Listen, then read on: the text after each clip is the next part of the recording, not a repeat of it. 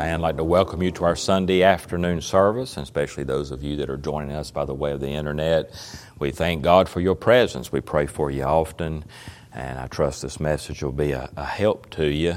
And it's a continuation here in the book of Lamentations. If you go back to last Sunday, and you can go back to that message, do you see what I see? And if you'd like to listen to that one first, this is a continuation there of that message, and different message, but still within that same chapter.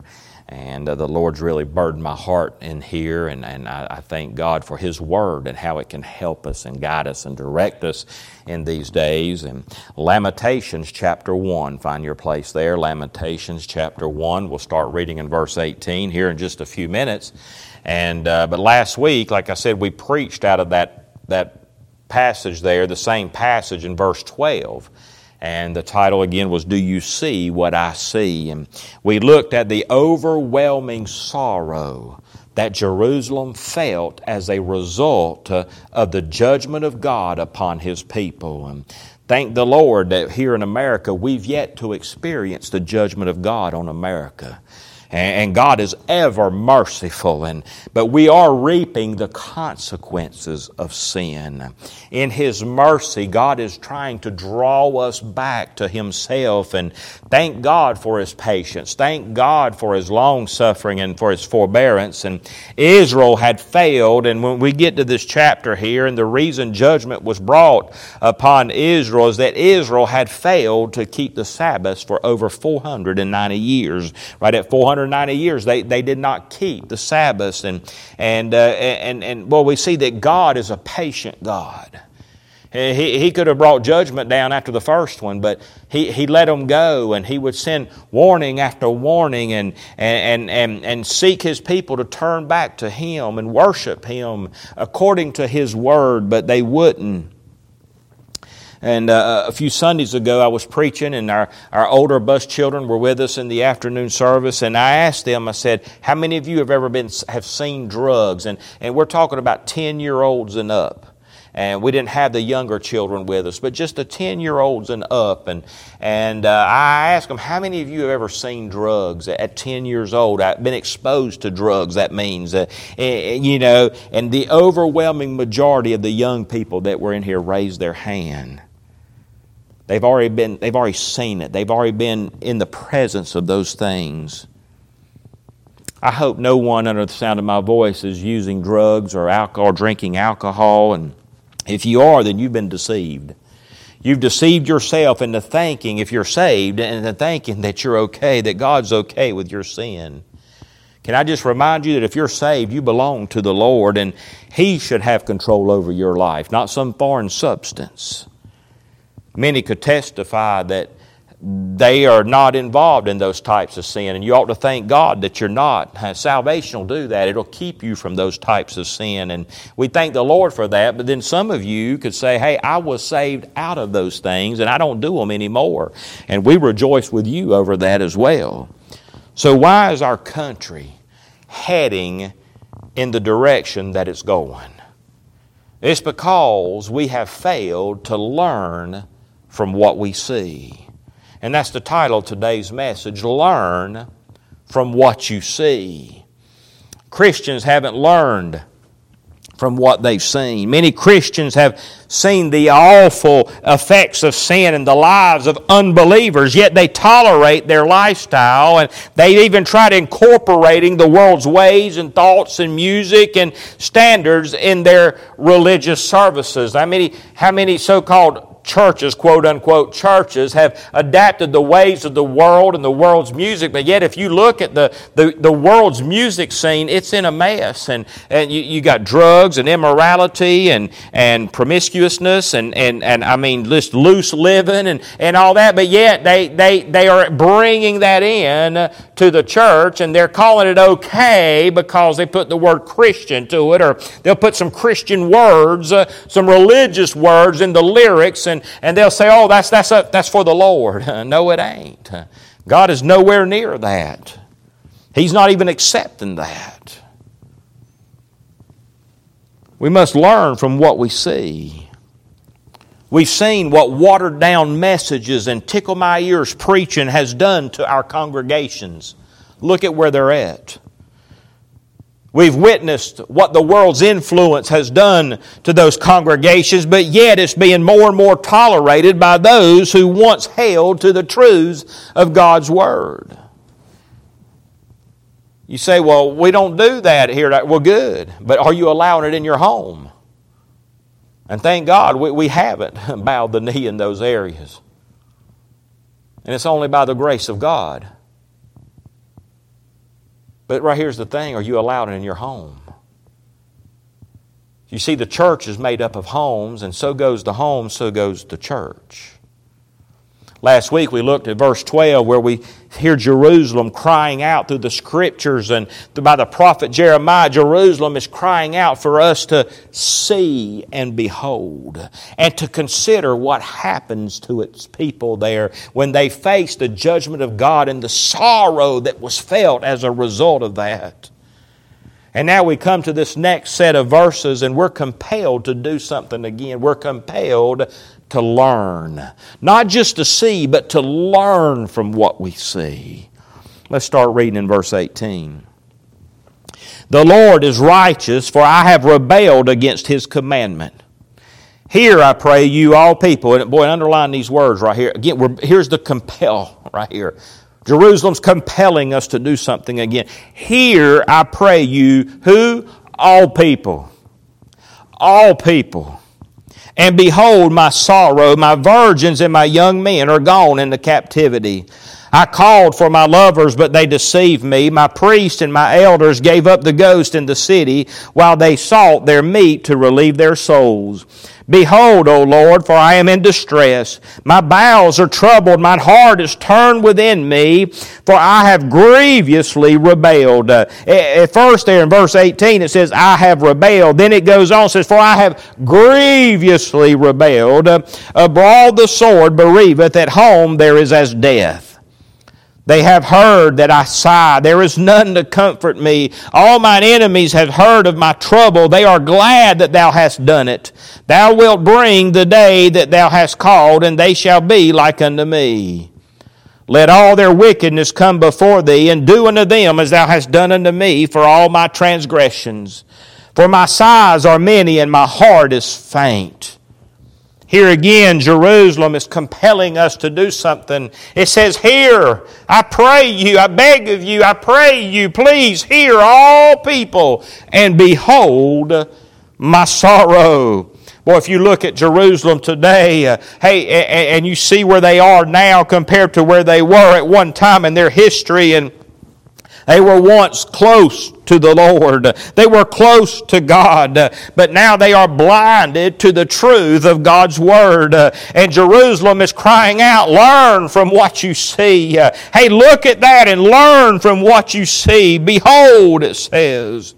Look how much further away from the Lord America is than it was just a few 100 years ago, or even 100 years ago, or 50 years ago. I mean, look how much further away America is from the Lord. I shared a few weeks ago that how that 70% of Americans, according to the research and history, 70% of Americans went to church back during World War II, but now under 50% goes to church. Under 50%, well under probably, go to church now. And look how bad things have happened and become with just 20% less people going to church.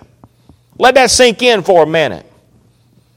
We've gotten this far from 70% to 50, only 50% going to church. And look at what that damage of that 20% less going now has done to our country.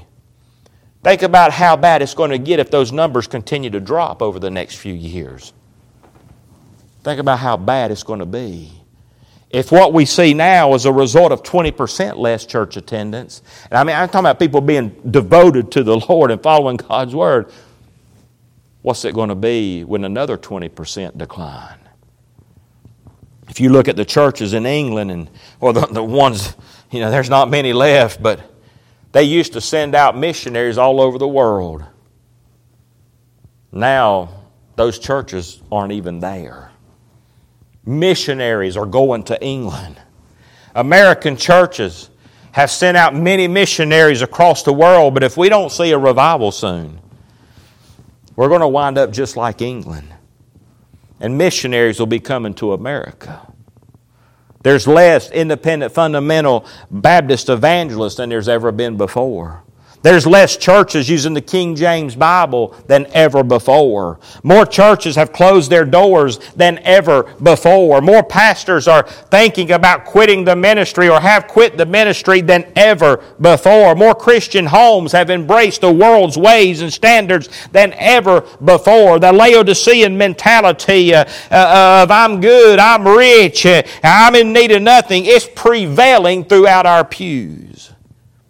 May the Lord help us to learn from what we see. I've always told my children that the biggest mistake they could ever make is not learn from their mistakes. You remember what Jesus told the woman that was caught in adultery? He said, "Go and sin no more. You better learn from what you see." Hey, I used to get called to the bedside of people there and who had overdosed, and almost every time the family had the same story to tell me. It wasn't the first time that person had done that. What happened? They failed to learn from their mistake. A father should be a good example to their children. That's what should be.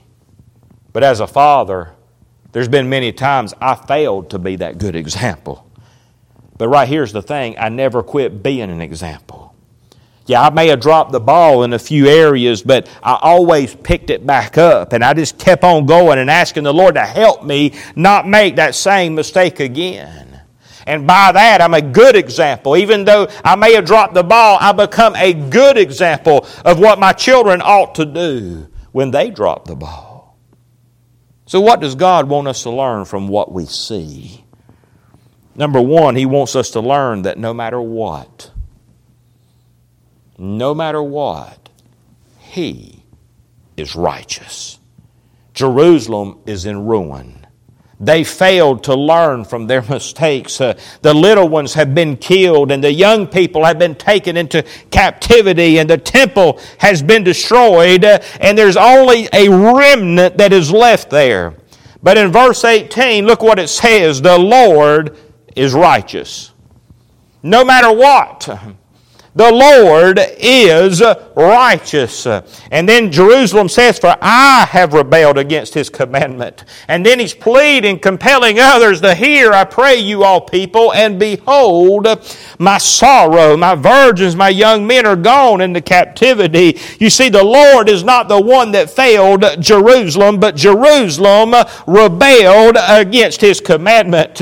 He did not fail them in being merciful and long-suffering and forbearing. He gave them 490 years to get it right. He didn't fail them by His word either. They got exactly what God said would happen if they did not turn from their wicked ways and if they turned from following the commandments of God. God was righteous. In mercy or in judgment, the Lord is still righteous. Doubters will say, well, if God is love, and if God is merciful, then why does He let such terrible things happen to me and in the world? Or they'll say things like this, if God is love, then why would He send anyone to hell? Well, the answer is this. He's righteous. And by the way, God doesn't send anyone to hell. Their sin does. Their refusal to accept Jesus Christ as their personal Savior, as the way God provided for them to be saved and have their sins forgiven. You better listen to Jerusalem. Jerusalem says the Lord is righteous. They've just suffered the judgment of God, and Jerusalem is weeping and crying and saying, look at my sorrow. But yet in their sorrow, Jerusalem cries out and says, the Lord is righteous. I have rebelled. Jerusalem is crying out for all people to hear and behold its sorrow. He says, learn from my mistakes. Jerusalem admits that they're the problem. And their problem's not the Lord. It's the people. The Bible says that the wages of sin is death, and death is no respecter of persons. It falls on the young people and the old. But that does not change the fact that the Lord is righteous. You see, God made a way for all people to be saved. In Romans 5:8 it said, "But God commendeth His love toward us, and that while we were yet sinners, Christ died for us." You see, God made a way for all people to be saved. In Romans 6:23 it says, "For the wages of sin is death, but the gift of God is eternal life through Jesus Christ our Lord." In John 3:16 it says, "For God so loved the world that He gave His only begotten Son, that whosoever believeth in Him should not perish, but have everlasting life." You see, the Lord is righteous, and He's never failed His word. The Bible says, "The soul that sinneth, it shall die." That's the word of God. But He also says in Romans 10:13, "For whosoever shall call upon the name of the Lord shall be saved." Hey, God never promised that everyone that would never have troubles in their life, or they would have a trouble-free. God's never promised that. Job was a perfect and upright man that eschewed evil. But even he said, "Man that is born of a woman is of a few days and full of trouble." If God didn't spare Job from trouble, who are we to think that we deserve a trouble-free life? But here's the hope that we have. In all the troubles and all things, that the Lord is righteous. That's our hope. And Jerusalem is pointing us to that same hope. In 1 Corinthians 10:13 it says, "There hath no temptation taken you, but such as is common to man. But God is faithful, who will not suffer you to be tempted above that ye are able, but will with the temptation also make a way to escape, that ye may be able to bear it." You see, God never promised that we would be delivered here below. But for all those that believe in Him, we have the blessed promise that in heaven He'll wipe away all tears. That there'll be no more sickness and no more sorrow. In Revelations 21:4 it says, "And God shall wipe away all tears from their eyes, and there shall be no more death, neither sorrow nor crying, neither shall there be any more pain, for the former things are passed away." If Jesus tarries His return, then I promise you, everybody in here, we're going to die of something. Something is going to happen to all of us. Some of my family members, their distant family there, they came by. She was in the rehab center here just the other day.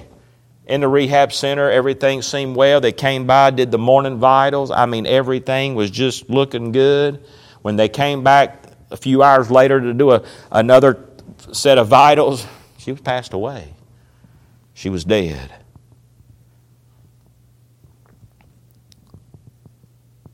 There's been many saints who have went to heaven who suffered in this life.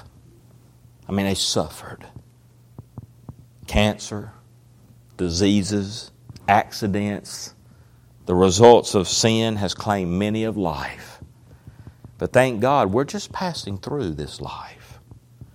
In heaven there is no curse or anything that defileth. Our hope is not in a better life now. Our hope is not in a better health or wealth now. The righteous Lord said to not love the world, neither the things that are in the world, because those things are what? They're temporary. Beauty is temporary. Health is temporary. Wealth is temporary. The lust of this life is only temporary. Our youth is only temporary. The Lord said for us not to set our eyes on those things. Jerusalem is crying out to us and saying to all people, saying, learn. Learn from what you hear and see. Learn from my sorrow. Don't waste your life pursuing after all those things that won't last. Abraham told the rich man in hell that he should have thought more of eternity than he did just living day to day. The good life that he lived on earth, and the good life, the good health, and the wealth that he had could not buy him one drop of water in hell. And by the way, he didn't change his mind in hell. He was still wanting to just live for the moment. One drop of water. In light of eternity, what was that? You see, you're not going to change your mind in hell. Well, if I could just get by, that one little drop of water will just get me by. If I could just get better at this or that, I'll be fine. No, he's still burning in hell today. Through the pages of God's holy word, Jerusalem is crying out to us saying, there is a punishment for sin. Even Jerusalem could not escape it. But here's the good news. Jesus took that punishment for you and me. He gave His life on the cross of Calvary, was buried, and He rose again for our justification. Hey, there's only one way to escape the judgment that is to come for sin. The Bible says, for the wages of sin is death. But then He offers the only way to escape that. It says, but the gift of God is eternal life through Jesus Christ our Lord. Here in just a few moments, we're going to have a time of invitation. And if you've never been born again, if you've never received the gift of salvation, then Jesus is inviting you to hear, to learn, to see of Him and come to Him and be saved. Please don't delay. I'll meet you right here in the altar and have someone show you from the Bible how that you can be saved. Christian, Jerusalem is crying out to you and me, to all people. And it's saying, learn from what you see. It's no time for the Christian to become casual. A casual Christian will soon become a casualty of the devil. It's not time to slack off from serving the Lord. The Bible says, for the night is coming. Look what a drop in over 20% in church attendance has done to our country. If you drop 20% in your devotion to Him, how's that going to affect you? How's it going to affect your family? If you drop 20% less prayers, 20% less meditating on God's law and making His law your delight, 20% less in your witnessing and 20% less in giving of your time, your talents, and your treasure, where is that going to leave you? Well, I know one thing, the Lord's still going to be righteous. In verse 18 it says the Lord is righteous. But right here's the problem. We drop 10%, 20%, 1%. We've rebelled against the Lord. Jerusalem says, for I rebelled against His commandment. Hear, I pray you, all people, and behold my sorrow. Be careful developing that Laodicean mentality that I'm good, I'm rich, I'm in need of nothing. And just keep living that casual Christian lifestyle. Jerusalem is crying out, hear and learn from what you see. You see, Jerusalem immediately saw the devastation where? In its young people. Where are we seeing the devastation today? It's in our youth. If we don't hold the fort, if we don't stand and haven't done all to just keep standing on the Word of God, it won't be long. It won't be long that we're going to be looking over our own devastation. And it ain't going to be on the news. It's going to be a lot closer to that. It's going to be in our homes. And there's not going to be a person to blame. But like Jerusalem, all we'll be able to say is, I rebelled. I dropped the ball. I sinned against a righteous God. Will you hear the call today? Will you learn from what you see? God is trying to get us to turn to Him now, because there is mercy and forgiveness with the Lord.